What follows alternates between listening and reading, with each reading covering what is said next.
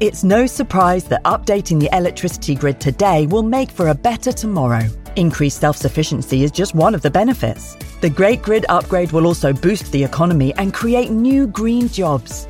And best of all, you can continue doing the things you love, like watching the latest epic nature documentary or listening to this podcast while caring for the planet too. Find out more at nationalgrid.com.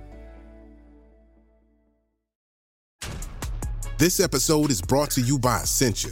A better you starts with better hydration. Essentia is on a mission to inspire people to do what matters most. Their proprietary ionization process transforms water from any source into ionized alkaline water, providing water that's 99.9% pure with a pH of 9.5 or higher. Essentia overachieving H2O, the #1 ionized alkaline water. Shop now. Life is a highway, and on it there will be many chicken sandwiches. But there's only one McCrispy. So go ahead and hit the turn signal if you know about this juicy gem of a detour. This episode is brought to you by Visit Myrtle Beach. You know what's better than getting away to a beach? Getting together at the beach. Myrtle Beach, South Carolina. They've got over 2,000 restaurants, live music playing all day and night, and endless attractions. This place was made for playing hard and beaching easy. Welcome to 60 miles where you belong. The beach. Myrtle Beach, South Carolina. Plan your trip at visitmyrtlebeach.com. Just watching a tree creeper scurrying up an ash tree in a little woodland beside the River Usk here. And on the water, 3 male goosanders, sort of large, beautiful fish-eating ducks, are just drifting downstream. And here's a bit of a song of the Usk. It's early December. Cold, super cold. And a recent storm, Storm Arwen, has flogged the leaves from the trees, so everything looks stark and wintry. My name is Fergus Collins. I'm the host of the podcast, the Nature and Countryside podcast from BBC Countryfile magazine. And as the countryside shuts down for winter, we're beginning to shut down for 2021, and this is the very last episode, episode 18, of our Histories and Mysteries season. It's been quite a long season, but there's been so many brilliant tales to tell. But this episode 18 is a very good way to finish this fantastic season. A proper history and mystery. Last week, on a beautiful golden day, I headed down to the Somerset Levels and Glastonbury tour to meet with historian Amy Jeffs, who's written a fascinating book called Storyland, a retelling of the ancient myths of the creation of Britain, a spellbinding collection of stories that really dig into the mythological foundations of Britain, England, Wales and Scotland and Ireland. So listen on for some great tales. Amy's book, Storyland, published by Quercus, is in the shops now, and I can guarantee an absolutely brilliant read. So let's head to the Somerset Levels now and hear directly from Amy. Plus also some entertaining interjections from her 5-month-old daughter, Rosa May. So we're deep in the Avalon marshes. Amy, how lovely to meet you. Lovely to meet you too, Fergus. And thank you for coming out into the perfectly mysterious world to talk about your perfectly mysterious book. Yes, what an adventure. I enjoyed your book. I finished it last night in the pub, and I was sort of overwhelmed by all the amazing number of stories. What's the book about? I mean, I got lots of different impressions, sort of creation myth of Britain, but can you explain a bit more? Maybe the simplest way of putting it is that it's a history of Britain through medieval eyes. So there is no one medieval text that I've retold fully in this book. It's a patchwork of stories, retellings of real medieval myths and legends about Britain's early history. And it starts in Africa with giants quarrying the stones that will become Stonehenge, and it ends with the Norman conquest of England. So lots of things struck me. One was you've done an incredible amount of research into loads and loads of old texts and old chronicles. Where did you find all these? Are they sort of all in the British Library, or do you have to go and hunt? So much is in the British Library, and wonderfully so much now digitised, thanks to the work of the curators there. One of the main... Go down here. Yeah. Oh. There's a Neolithic track down here, which I sweet quite track, like which to see. seems really appropriate, because your book starts in sort of prehistory. Or even there's a sort of prehistory. Well, it's a completely different conception of history, isn't it? It's a biblical kind of history as opposed to the way we organise time. So you're heading down the sweet track. Yeah, so you were sort of talking about your sources. Yeah, so one of the primary sources, or maybe the source that it all began with, is Geoffrey of Monmouth's History of the Kings of Britain, which was written around 1136. And it was written with a Norman audience in mind, and it tells a story of how Britain was founded, and it goes all the way up to the arrival of the Saxons, who will become the English. And so it starts with this empty island called Albion. Well, it's almost empty. It's inhabited by giants, and a character called Brutus way off in the Mediterranean, who is a Trojan. He's the great grandson of Aeneas from the story of Troy and the fall of Troy, and he's been exiled for accidentally killing his father in a hunting accident. And as he's travelling the Mediterranean, looking for somewhere to make into a new home, he picks up various other refugee Trojans that have kind of scattered after the fall of Troy, and they come across an island, an empty island in the Mediterranean. This isn't Albion, with a abandoned temple to the goddess Diana, and he makes a sacrifice at her altar, and she appears to him in his sleep and says, "I know where you will make a homeland. You go to the Western Ocean beyond Gaul, you'll find an island uninhabited but for a few giants. There you will build a new Troy and found a race of kings that will rule the whole round earth." And so he sets off with his Trojan followers, and they come to Albion, this island in the Western Ocean, and conquer the giants. The leader of the giants is called Gog-Magog, and he's a really interesting character. And then Brutus builds a new Troy and renames the island Britain after himself. And that text was copied and recopied in the Middle Ages, and really was the dominant history of Britain right up until the mid-16th century. Really? And that's really what you would have learned if you had any kind of education at all. You would have learned of Brutus and Diana and Gog-Magog. And all those other stories that are woven in that you weave. The idea that people believed these incredible... I mean, obviously we've got the modern experience of modern science and modern history, but they truly believed those things. Sure, because prophecies and giants are in the Bible. Oh, okay. And this is in this deep Old Testament past. Oh, we're just going on to this Neolithic sweet track, which is very exciting. I think we're the first down here today, just because of the amount of wildlife that's scattering in front of us. This is really wonderful. There's loads of thrushes and things. Blackbird. When I was pregnant, I kept waking up at 4 a.m, which I think is quite normal in late pregnancy, and hearing the song of the blackbird, because it was in May. Oh, yeah. And thinking, it would be the first song of the dawn chorus, and it was such a lovely thing to lie awake listening to. And I thought, maybe we'll call our child, after the blackbird or the thrush. So I looked up the Latin name, which is Turdus. Turdus. Yeah, Nerula isn't so bad, but Turdus is... Turdus really wouldn't be appropriate for... But once you do have a baby, you realise that Turdus is actually the best name for them.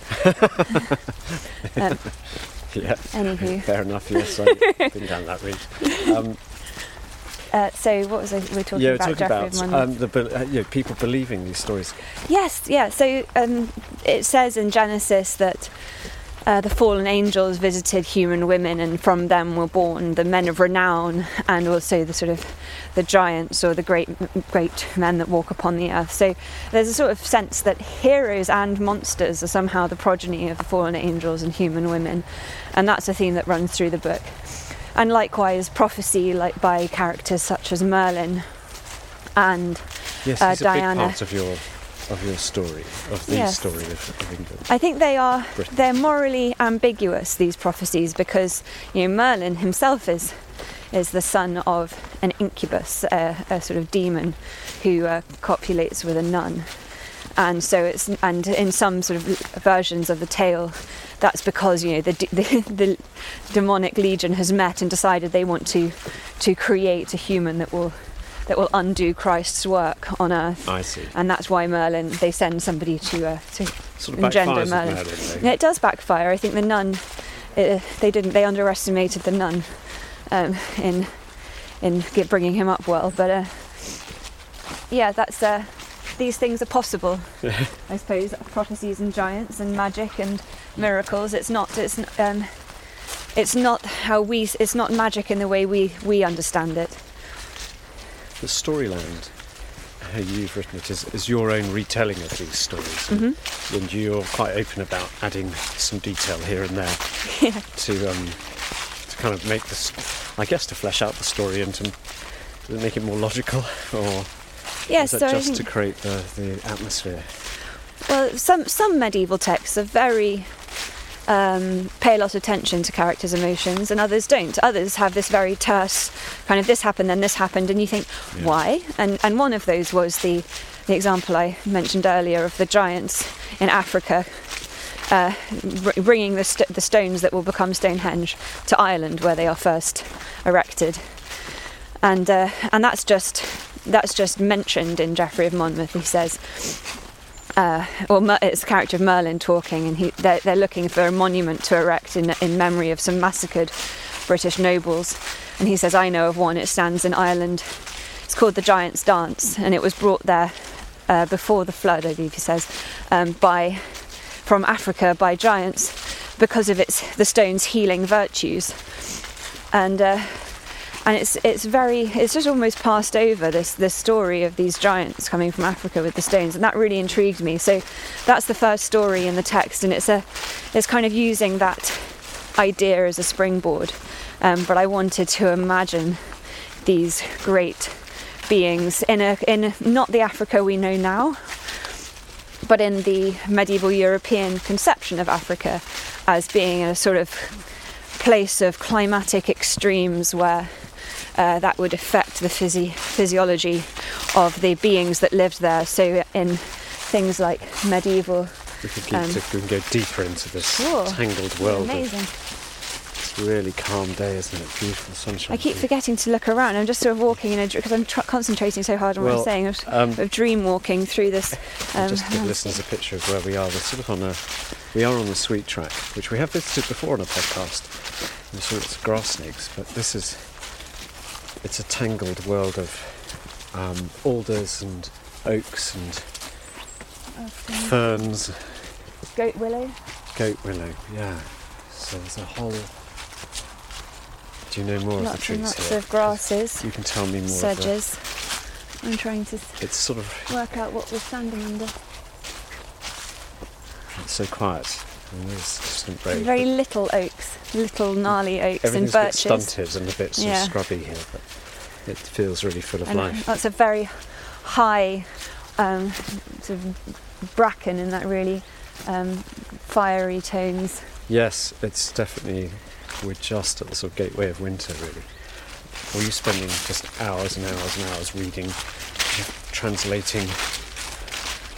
Many of these sources are not unknown to the scholarly community, and so I'm enormously grateful to the scholars. The giants who've gone before. Yes, and I think sometimes going back to the original language is a really exciting way of doing it. I think especially with the Wayland legend, that's the Wayland Smithy. Wayland Smithy, the legendary goldsmith.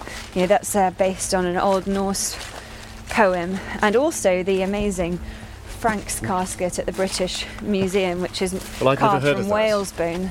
And that's got stories carved into the... Is it relief on the side of it, or what? Yes, it's got each panel is carved with a different story, and the story of Wayland, it shows this smith who has been hamstrung and imprisoned on an island by an evil king. He's offering a drugged draught to the king's daughter, Beardahild, and at the same time he's holding the head of her younger brother in his tongs, and the body of the brother and his twin they are under the... He murders those two, he's murdered them, and they're underneath the table. And this scene of Beardahild reaching for the cup, and also actually behind her as well is Wayland then constructing, catching the island's birds to construct wings with which he'll fly away. So that scene is next to the scene of the Three Kings and the adoration of the Magi, and it's such an interesting... There's a Chiff-Chaff scene. That's unbelievable at this time of year. Sorry to interrupt you. Just sort of incidentally. Yes. No, lovely reason to be interrupted. Well, it should be in Africa, that bird. Chiff-Chaff. Chiff-Chaff in Africa. That's anyway, Africa. Sorry. I will do that from time to time. Well, so this box, I would urge anyone listening, if you can get to London and see it in the gallery, in the medieval galleries at the British Museum, then do, because you've got these sort of pre-Christian stories juxtaposed with Christian ones. So to have the story of Wayland and the adoration of the Magi. Let's head down here. It opens up all sorts of interesting questions about, what was the meaning of this box and what was.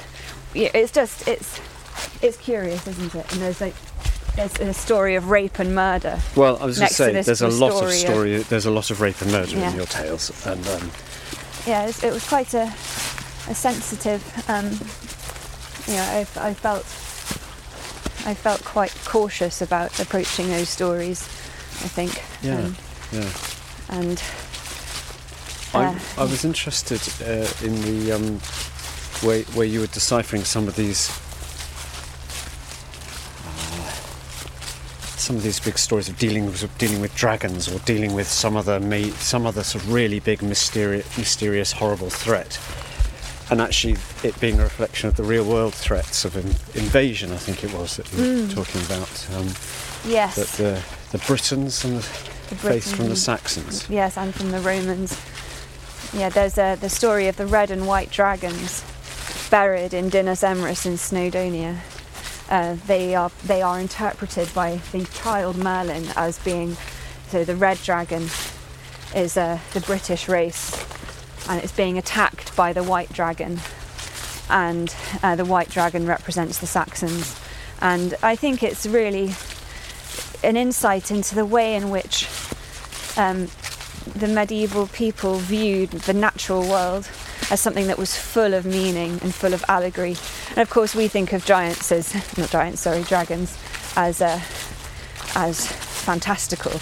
I don't think that's the case in the medieval mind. The sort of sliding scale of terrifying large animal to devil is something that can be made manifest in the real world. Do you think they came across fossils and that just... Sure, well, actually, that's interesting you say that, because so there was a kind of prequel written to the story of Brutus and the giants of Albion, because it was saying, obviously people were saying, where did the giants come from then? So a bit later, a text called Des Grands Géants, of the Great Giants, was written that explained that 30 Syrian princesses had been banished for plotting to kill their husbands and overthrow their royal father. I remember that story, yes. And that was an early one, wasn't it? And they end up washing up on the shores of Not Yet Albion. The eldest of them is called Albina. She gives it her name, and that's how Albion gets its name. And they end up, I don't want to give away the full intrigue of the story, spoilers, but they do end up giving birth to the race of giants. And to find out exactly how, you may read the book, but that's at the end of this poem, I think there's this fascinating detail. It says, and this is why farmers tilling the soil will sometimes find shoulder blades the size of shields. Oh, okay, yeah. And I think that's there's not much like that in medieval texts, really, but that's a really exciting insight into how they might have interpreted things like the discovery of dinosaur bones. Yes, I mean, we've just been in Whitby, and of course the story there is that St. Hilda of Whitby turned the snakes to stone, and that accounts for the ammonites found on the beach and in the rocks locally. Yeah. And they're these coiled up snakes.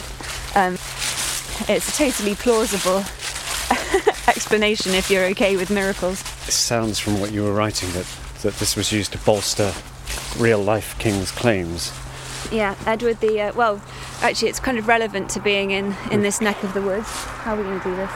Get across there. Glastonbury is the site of Avalon, which is, or traditionally, it's been associated with this place Avalon, where Arthur is said to have been taken to after being injured in this kind of last battle, and that is discussed in Geoffrey of Monmouth's History of the Kings of Britain, which I've talked about loads. And there was a strong belief among the Britons that this Arthur figure would deliver them from Saxon oppression, and it wasn't very convenient for the English kings, to say the least. And in 1191, the monks at Glastonbury Abbey exhumed 2 bodies from the graveyard, and they found these 2 bodies sort of inside a great trunk of an oak tree, and it was a man and a woman, and she still had golden tresses, and there was a lead plaque saying, "Here lies Arthur and his second wife, Guinevere," which was a curious one because no one knew he'd had another wife. Yes. It's a very sort of, maybe it's one of these details that makes it seem even more true. So this is a very convenient finding. Yeah, very convenient. So basically, this happened in 1191, but in the late 13th century, in the reign of Edward I, who, as I'm sure many of the listeners know, was very keen on being kind of overlord in Britain, the greatest king of all of the British kingdoms, he had them ceremonially buried inside Glastonbury Abbey in a beautiful black marble tomb. So they were still tomb. Around. The remains, yes, of whoever these people were, and he, and this was a real statement of that Arthur is dead, and that he can't come back, and that he was in some ways sort of he emulated Arthur in so, and certainly that's even more true of his grandson Edward III, who would have tournaments and had a round table constructed, and really wanted to be seen as an heir of Arthur. So recreating themselves as the deliverers of the people. So that's one way in which the myths were used politically. I think that's very interesting that they were afraid of the Arthur myth. Yes. They were afraid. No, it doesn't. Oh, so that 1191, is that Richard I? Yes, but weirdly it says in the main record of this event, which was written by Gerald of Wales in one of his texts that dates to about 1193. Gerald of Wales is a great read, by the way. A lot of his texts are available in translation very cheaply. He did a journey through Wales and a topography of Ireland, where he says, he's a travel writer. Yeah, essentially, and he's hilarious. And he says things like the Irish are very good at music and drink only the finest wine from Poitiers. Oh, right, okay. Yeah. But anyway, he says that the monks knew where to dig because of a dream that Henry II had. And so he dies a few years before 1191, but perhaps, I think it's another way in which this discovery was made to look like a way of legitimising the English kings and legitimising their political ambitions. So were they still feeling then in that time, because it's quite a long time since the conquest, they weren't quite rooted and they needed well, to I think what's beginning to happen is that there is more and more hostility between the English kings and the French kings. Oh, I see. They've lost lands in France and they want them back, and it's no longer very helpful to think of the French as family, and so the English kings are perhaps trying to define, they're the Plantagenet, the Norman kings in England, are trying to define themselves more clearly as English and as heirs of Brutus, essentially. So they allow the British origin myth to kind of segue smoothly into the story of the English royal line, and claim kind of overlordship of Britain, and also in sort of killing two birds with one stone, differentiating themselves very clearly from France. Gosh, okay, so there's a sort of expediency in using these myths to create a sense of English, British, of exceptional. There's a brilliant genealogical roll, a scroll. I think one of the facts that I most enjoyed exploring in Storyland was the etymology of the word pedigree. Yes, I read that last night. Yeah. So Pedigree means the foot of the crane. So basically, the aristocrats and royalty of England in this period would create these long scrolls with diagrams that were sort of one central stem that kind of forked off into lots of little stems showing the children and siblings of members of the royal line. So we're going to go single file here, just down a recreation of this track. Try not to fall over. It's really slippery, yeah. I'll walk on the side. Sure. Be careful not to lose you. One of those bogmen. Oh yeah. There's a great lever here that says "Do not touch." Oh gosh. It looks like it's sort of. You pump out the levels. The forces of Avalon. Yes, Arthur will be released to come by and, lever. And overthrow the current government. I wonder how he'd deal with it all. We'll avoid the politics. Yeah, let's. This is no place. Although we can't avoid the politics, because it's all in your book. The whole, as we've been saying, this expediency and the creation of this sense of English. Oh, yeah, so I was talking about pedigrees. Yes. Yes, and these diagrams looked like the foot of the leg and foot of a wading bird, and so that these are family trees essentially, and so they were called pied de grue, which means the foot of the crane.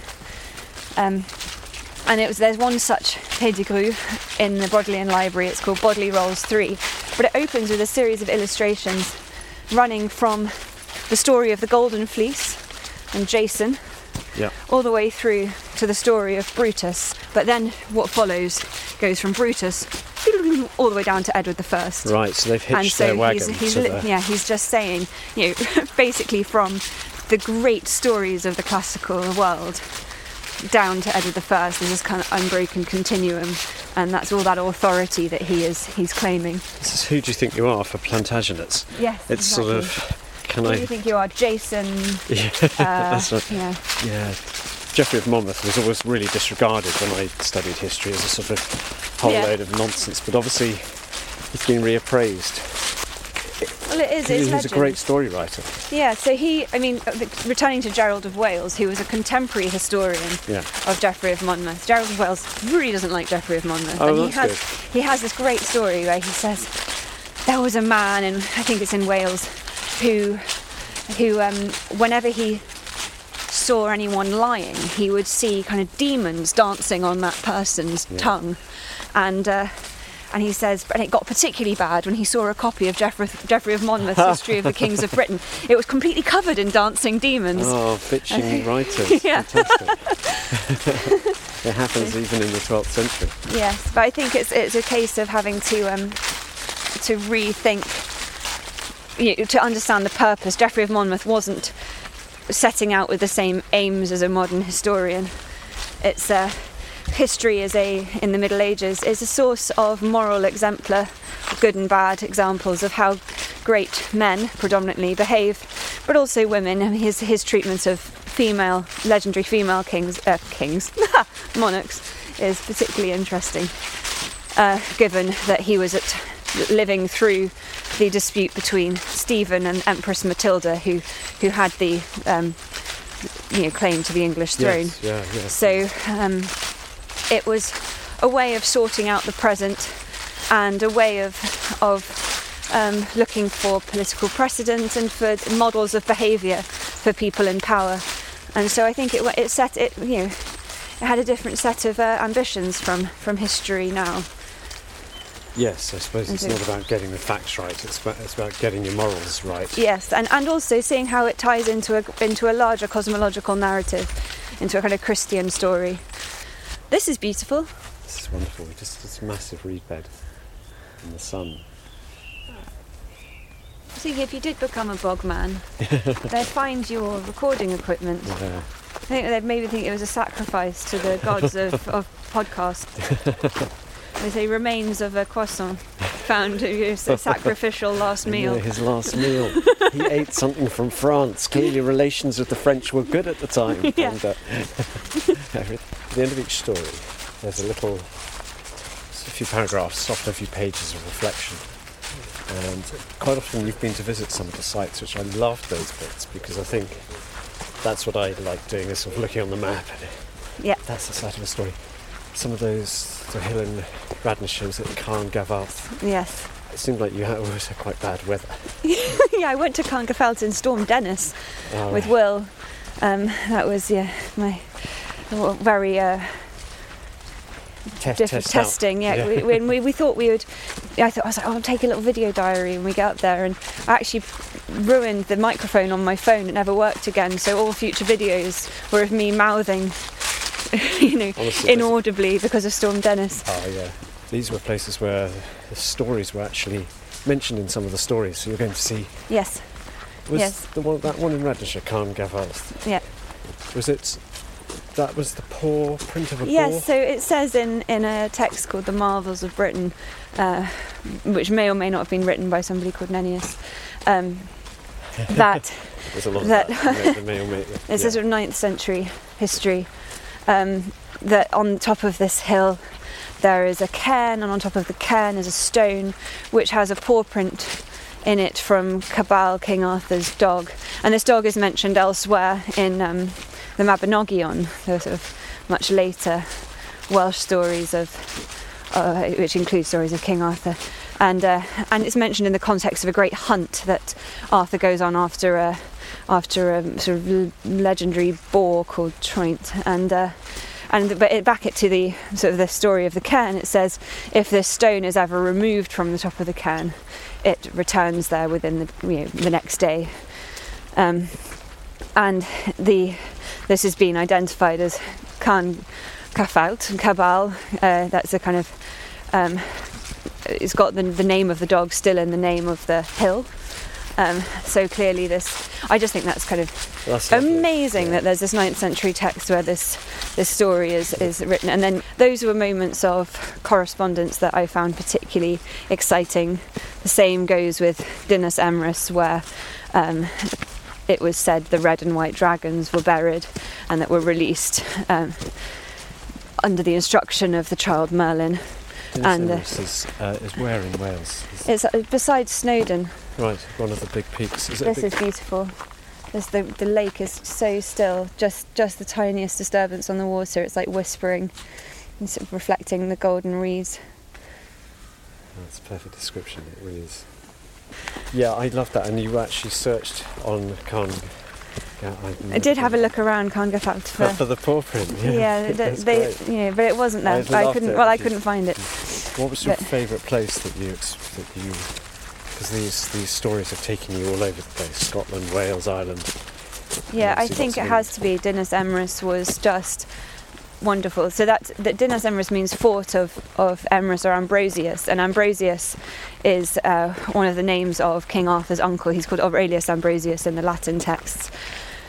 And so this hill again has borne that name for a very long time, and has for the whole of that time been associated with this sort of Merlin figure. And when we went up there, I knew that the story goes that that the child Merlin's been called there by King Vortigern, who was trying. He's an evil king. He's a useless king. There is some mention of a king called Vortigern, but he gets caricatured in the. I think there are the most sparse mentions of him in stone epigraphy and that kind of thing. But he, by the 12th century, he's this like caricature of a bad king. He's got great. How not to rule. Don't be seduced by your pagan Saxon mercenary's naked daughter, and give up your faith for the and betray your kingdom and all of your nobles for the sake of one night with her, that kind of thing.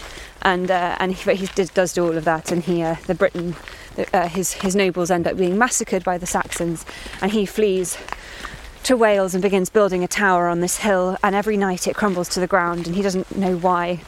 And he sends his soothsayers say, you need to stop it from crumbling, you need to spill the blood of a boy with no father, with no human father. And so he sends his scouts out, and they come back with Merlin, who they hear being teased in Carmarthen as having no father. So Merlin comes along. He's still a child.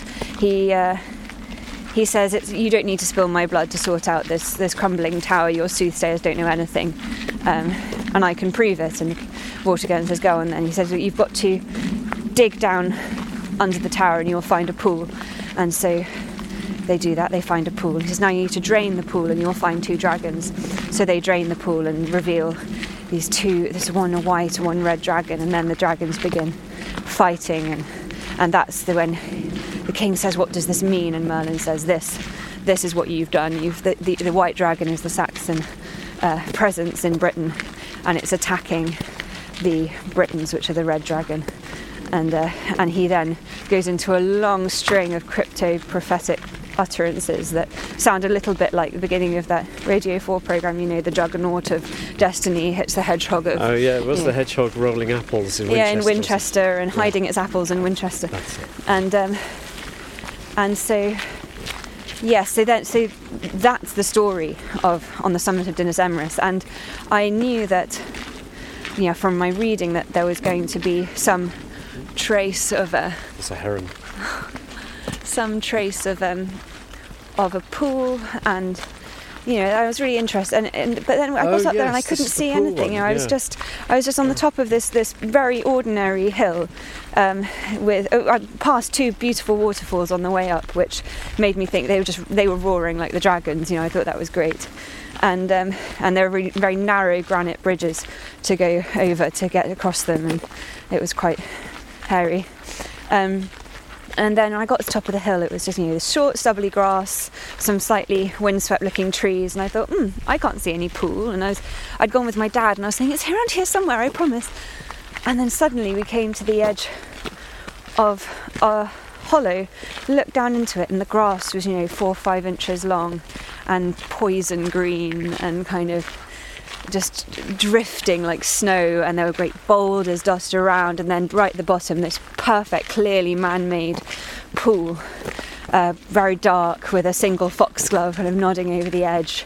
And the oak trees had sort of ringed this hollow, and they were all covered in lichen and sort of overshadowing it. So it was like so still down there. I mean, if you've ever been on the top of a hill in Snowdonia, it's not a still place. No, but it was like this was absolutely protected, and and it was. There's some ruins there. I think they're 12th century. The pool itself is the remnants of probably a Roman cistern, but from that sort of Roman period all the way up to the Middle Ages and the time of Geoffrey of Monmouth, there seems to have been some kind of activity on this hilltop. And for at least the last part of that time, the story was in circulation too. And so I thought that was particularly exciting to be on this, to be in this place that really felt like it ought to be full of stories, and was understood to be at the time. And I went and stood in the middle of the pool because I just didn't know what to do with all of that loveliness. Yeah, that's one. Nice one. It's very easy to imagine yourself into that story when you're standing on the top of that hill, and that's the enchantment of it, I think. Right, it's just wonderful that these places can be visited. As the chronology develops and moves forward, you get real people in the stories, real historical figures, and I find that quite interesting. They have been woven. I know, obviously, we talked about Edward first wanting to link back to Jason and the argument, Jason and Brutus, but actually these people become part of some of these. William the Conqueror and others become figures in these great mythical stories. Yes, I mean, William the Conqueror becomes very involved in the resurrection of Gog-Magog, the giant who was killed off at the very beginning, and I don't want to give it all away because I think there's a sort of delight in approaching the end of the story without too many spoilers, but that's all set around Castell Dinas Bran, near Llangollen, and when Gog-Magog comes back, he sets up a kind of demonic town around that place which is full of, sets up it's like a fair, and travellers are lured to it, and when we visited, it was one of those days where the rain was coming and going, and we happened to arrive just at a moment, a gap in the rainy patches, and but the air was still so wet. It was like almost still slightly raining, but you could barely feel it, and so that just meant there were rainbows.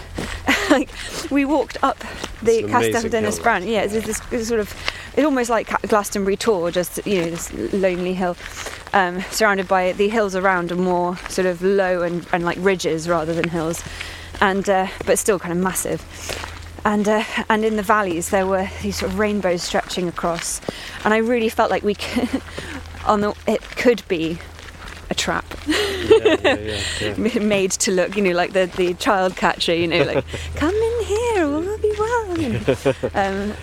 I've talked so much about Geoffrey of Monmouth, and I do want to say there's also, the Scottish origin myth drawn together. Well, actually, we can talk about that. That was really, that coalesced in response to the English claims to overlordship of Scotland, and it was Edward the First again. Yeah, and Edward the First and Edward the Third, trying to. These Edwards. Yeah, I know, they're the worst, and trying to demonstrate that their mythic origins separated them from the English, and they draw on the Irish stories of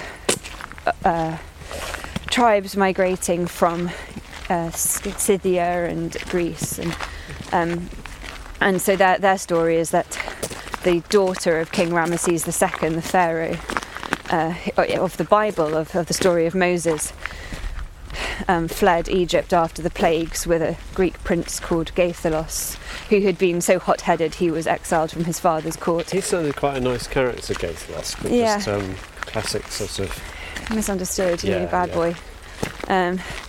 So he and Scotta end up in Spain, in a town that is now A Coruña, which has got a tower in it called Hercules Tower, but in the Scotichronicon, the Scottish story of the regnal origins of the Scots, it says this tower was built by Gaithalos, and their son Hiber sets out for the island that will become Hibernia, then Ireland. Gosh, okay. And he gives Iberia, the Iberian Sea, and Hibernia his name, and of course the Scots are named after. The Scotty is the name for the Irish in medieval stories. What's this? It's a water rail. Oh, wonderful. Pretty sure that's a water rail. It's like a squealing pig. I haven't heard one of those for absolutely ages. Well, what we were talking about before I went off on a Scottish tangent was that Geoffrey of Monmouth says that he builds his history of Britain from a very ancient book in the British tongue, and that he's basically translating it. That's what he claims. Shameless, really.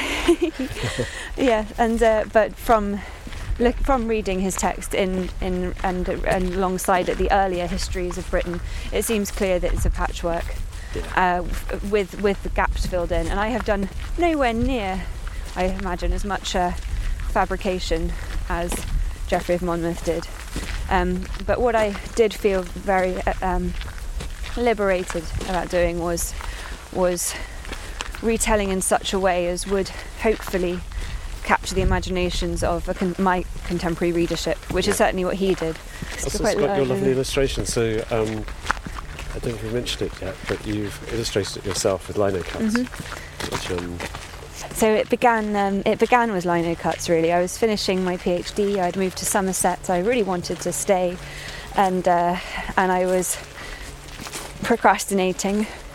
One of life's great skills, I find. Yes, and it was I never really get round to it. You're too busy procrastinating. Yeah. But I've taken up lino cut. I'd started working with Chris Pigg at the Black Pig printmaking studio, and I knew that I wanted to have a go illustrating Geoffrey of Monmouth's history of the kings of Britain. And I was very taken with Chris Pigg's style, which uses large areas of black, and I thought this is such a good way of illustrating myth, because there's so much unsaid, there's so much mystery, and this medium which uses only, you kind of draw in light, and you can have so much implied in the shadows. So I started with Diana sending Brutus to Albion, which ended up as the cover of Storyland, and I did the death of Gog Magog. So that's the giant being cast into the sea. Much more open here. This is the kind of big lagoons of Chanticleer. It's amazing, and the light in the distance is almost too bright to look at, coming off the water. And I love the way the reed tops are all kind of silver. They're lovely, aren't they? They're sort of soft and... I think they're very changeable reeds. I was standing by a reed bed the other day in the wind, and they become quite nightmarish because their heads, they shake their hair in all the same direction, you know, and they're making that whispering sort of more like praying in tongues. It's kind of I almost couldn't look at it too long. It was amazing. But here they're all peaceful, they're benevolent again. Yeah, it's a very benevolent day. This can be a very, very creepy, dark place when the weather closes in. What you'd want to do is cycle down this path really fast in the dark. I think that would be an experience. I have cycled along here in the day. Well, you'd probably hear the sound of old trains steaming through, because this is the old train line to the coast. Wow. From Glastonbury. Well, we're getting almost to the end of our walk, but we've been talking about you making things. Yes. And you've made a scarf for the podcast, a pod scarf, a scarf cast. Yeah. Well, it's a work of beauty. I had such ambitions, Fergus. Am I allowed to admit to how incredibly small it is? You can say whatever you like on audio, but it's, all right, let's be honest.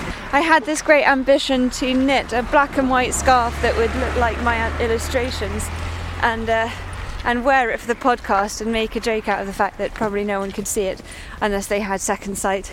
And there we go. I gave it hours and hours of my time, and have managed about, well, what do you think?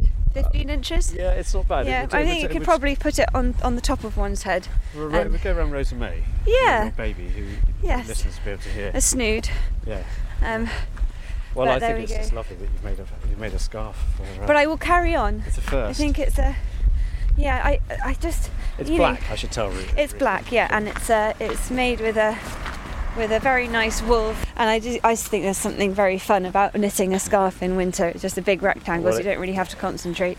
It's also a day for scarves. It's beautiful, but it is chilly, and I'm actually wearing one. But it is, but we've been so lucky with this amazing blue sky, and the light on the water, and the reeds, and the birds, and the chiff-chaff that decided to stay just for us before heading off to Africa. For an extra bit of singing. That's incredible. That's the latest I've ever heard one. Thank you, Amy. So inspiring to hear your tales and to meet you and your little babber. Likewise. And Storyland is available in the shops now, isn't it? As a printed book and an audio book. But yes, and of course the printed book's got pictures, so you should definitely get both. I think and who's the publisher? Quercus, Riverrun. Riverrun's the imprint, and the publisher is Quercus. Of course, that's perfect for a countryside podcast. Yes, the oak tree, yeah. Indeed. Lovely. Life is a highway, and on it there will be many chicken sandwiches. But there's only one McCrispy, so go ahead and hit the turn signal if you know about this juicy gem of a detour. This episode is brought to you by Visit Myrtle Beach. You know what's better than getting away to a beach? Getting together at the beach. Myrtle Beach, South Carolina. They've got over 2,000 restaurants, live music playing all day and night, and endless attractions. This place was made for playing hard and beaching easy. Welcome to 60 miles where you belong. The beach. Myrtle Beach, South Carolina. Plan your trip at visitmyrtlebeach.com. Want to be more active this summer? Sierra helps you save on everything from swimsuits to stand-up paddleboards, tennis rackets to fishing tackle. And if that doesn't float your boat, we also have pool floats. Sierra, let's get moving. To your local store, like now. Go! So that was an absolutely lovely day out on the Somerset Levels, a truly golden day and a really special autumn day. Really good to talk to Amy about her book and to hear some of her incredible stories. And it was also lovely to hear Amy's daughter, Rosa May, with her well-timed interjections all the way through. And so thanks to Amy. Good luck with your book. And talking about well-timed interjections, I am in the studio just with Hannah this week. Hi. Hi, friend. How are you doing? I'm good, thank you. How are you? I'm very good. I'm very buoyed up by having a really nice day out in a beautiful part of the world and just learning so much about the history of these sort of crazy isles that we live in. You've listened to it. Did it sort of change your views of... Well, she's just exceptionally talented, isn't she? She just knows so much. I was kind of in awe of her being able to get her head around all these different timescales and different things happening in different places all across the country and linking those things all together to create something that feels sort of cohesive. And also then that she illustrated it herself. Like, it's amazing. Yeah, I know. And the illustrations are fantastic. They're so nice. Cuts. Well worth buying the book for those. But also, I agree with you. I was really impressed by just the breadth of research that needs to go into a book like that and the confidence that you then have to retell these stories. Well, hats off. Plus, we just had fun walking around, and I think we could have... I had to edit that down so much. There were so many other things. We saw loads of wildlife, and I think we might have to go back sometime and do another one, just recording all the crazy sounds and the interesting things. But I didn't want to lose any of Amy's stories, so it was a bit of a tight edit. You must come down to the Somerset Levels because dear Jack, who isn't here with us today, enjoyed our Bittern journey down there earlier in the year. I was really pleased to get the sound of a water rail squealing, which I think is a first for the podcast. We'll have to plan another trip down there for next season. Absolutely. We've got the whole of 2022 to fill with glorious podcasts celebrating the countryside. So how's your wild week been? Have you been working hard? I know people who work in magazines are extremely busy in the run-up to Christmas. Have you seen the outdoors at all? I have. I've come back to Wales for a week to enjoy the outdoors a bit, and everything has changed so much since I've been away. The skies have kind of opened up. There are no more leaves on the trees. Everything's feeling a lot brighter and cleaner, especially because we've had quite dry weather here. I know it hasn't been dry everywhere, but it's amazing how much things have changed. We're definitely in winter now. Yes, and we were recording late November, early December, and it's just sort of... It's bitterly cold. I can see... I'm looking out of my window now. It's a glorious winter sunset. You're in Wales as well. Have you got the same sunset, or is yours different? I think it's the same. It's pretty golden. Yeah. But something amazing happened yesterday, again around this sort of time. I stood up and I looked out the window, and for some reason the houses that I could see ahead of me were pink. What's going on? And I went to the other side of the house, which is the opposite direction from where the sun sets, and the sky, cloudy sky, was pink, just completely pink, a solid block of pink, like someone had just painted it. It was incredible. Gosh. And you couldn't actually see the sunset at all, but something was happening with the light reflecting. It was amazing. Like the scariest looking thunderstorm you've ever seen, although that wasn't actually what happened, but completely unreal and beautiful. So you get these sort of Armageddon skies occasionally, don't you? Yeah, that's just so... Possibly near the sea, it's quite did that have an effect on it? Some magic, nature magic. Yeah, wonderful.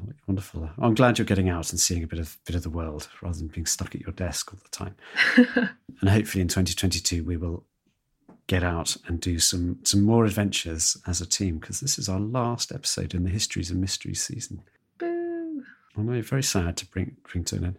But more on that in a minute. I do have a little story. You know, we talked last week, we talked about saying hello to strangers on walks. Something happened to me this week. No. I was out walking the dog down, there's a little lane down to the little wonderful little churchyard. And I always see dog walkers on this lane. And I said hello to this very jolly looking couple and their dog. And when I said hello, the man said to me, "Are you Fergus Collins?" And I said, "Well, I am." And he said, "I've just listened to a podcast and it's the same voice." And that was really amazing. So I was a bit overwhelmed. And so we had a chat. His name is Ian and his partner's Debs, and their dog was called Dill. So hello to you guys, and really nice to meet you. And I look out for you again. And it was thank you. So you really made my sweet. day. So saying hello to strangers on walks is definitely always a cheery hello. You never know. So that was cool. In fact, we know there are many people out there listening because we do get reviews. We've got a couple. Now, we don't have Jack here tonight, to do the rummaging in the postbag. And now he's normally our chief. He's got the longest arms. I'm probably not going to do his sound effects. No, he's excellent at that. Would you like to? Well, there's two of them. So if you do one, I'll do one. Yes. It's from Capybara 100. And they start with, "If you love nature and storytelling, listen in, ... Consistently brilliant articles from wildlife to folklore delivered by a presenting team which brings stories to life. I love what you do. Thanks to you and to the guests for their time and effort creating such wonderful pieces. I often start my working day listening to the pod while greenkeeping on a Cornish Links golf course, watching out for wild wildlife as I go, but listening to the tales of witches' pools as I mow." Oh, that's poetry. That's so really sweet. delightful. Gosh, I love it. 5 stars as well. That's amazing. Well, thank you, Capybara 100. Yeah, we really like those reviews. It's so nice to have a mental image of what people are doing while they're listening to us. Yeah, mowing. I'm thinking of you now, mowing along. Mowing it's really a golf lovely. course. Yeah, and I like to he or she talking about their wildlife. I love that. You get that sense of ownership of your local wildlife. I'm just kind of slightly distracted because the sky is going even more red and golden. And, I've got pink streaks appearing. Yeah. Okay, because what I'm looking is probably over where you are in Gower, because I'm further east in Wales. So I've got a 2-star review, and it's not all bad. Okay, it's not all bad. Okay. I didn't like seeing this, but it actually starts with a brilliant podcast. Okay. So that's good. Not a 2-star podcast. Yeah, ruined for me by the choice of sponsors. So, look, there are adverts. I think they're referring to adverts at the beginning, middle, and end of some of our longer podcasts. And that's, I'm afraid, this is from Trout in Boots, which is I love that name. Again, a lovely mental image. Yeah, I think 5 stars.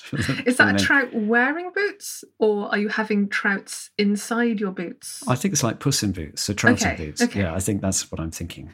I can't. Are they on like the tail fin or the side fin? I think the side fins, like wearing them like gloves, and then I don't know how a trout motors in boots, but there we go. It's a you've got us thinking, Trout in Boots. I like it. The podcasts are free to listen to, and it's through advertising that we gain some revenue that allows us to do this. Not every advert will be perfect for every listener, but we do try our best. So thanks, Trout in Boots, for that. This is the last episode of our Histories and Mysteries season, 18 episodes. We do have a few specials coming up. One next week, totally unmissable, which is we've got a completely exclusive interview with the great nature writer, wordsmith, and just wanderer of the wild, Rob Macfarlane. He will be coming to talk about his great collaboration with singers, songwriters, Lost Spells, and this is part 2 of this. He's been doing a long campaign about celebrating nature through words, music, lost words, lost spells. This is to highlight, to showcase his work with Lost Spells too, and we're going to include some of the music. It's absolutely, I was going to explete there, it's magical and totally unmissable. Then after that, I think we'll do a Christmas special, won't we? Yay! Yeah, mince pies, hats, and just kind of chat about what the fun stuff, and hopefully have a bit of a laugh in the studio before we all head off for our own Christmases. So for now, Hannah, thank you so much. Always good to see your smiley face and have your help making the podcast. Jack, we miss you, but always come back next week. So please join us again next week for more fun. But for now, thanks so much for listening, and goodbye.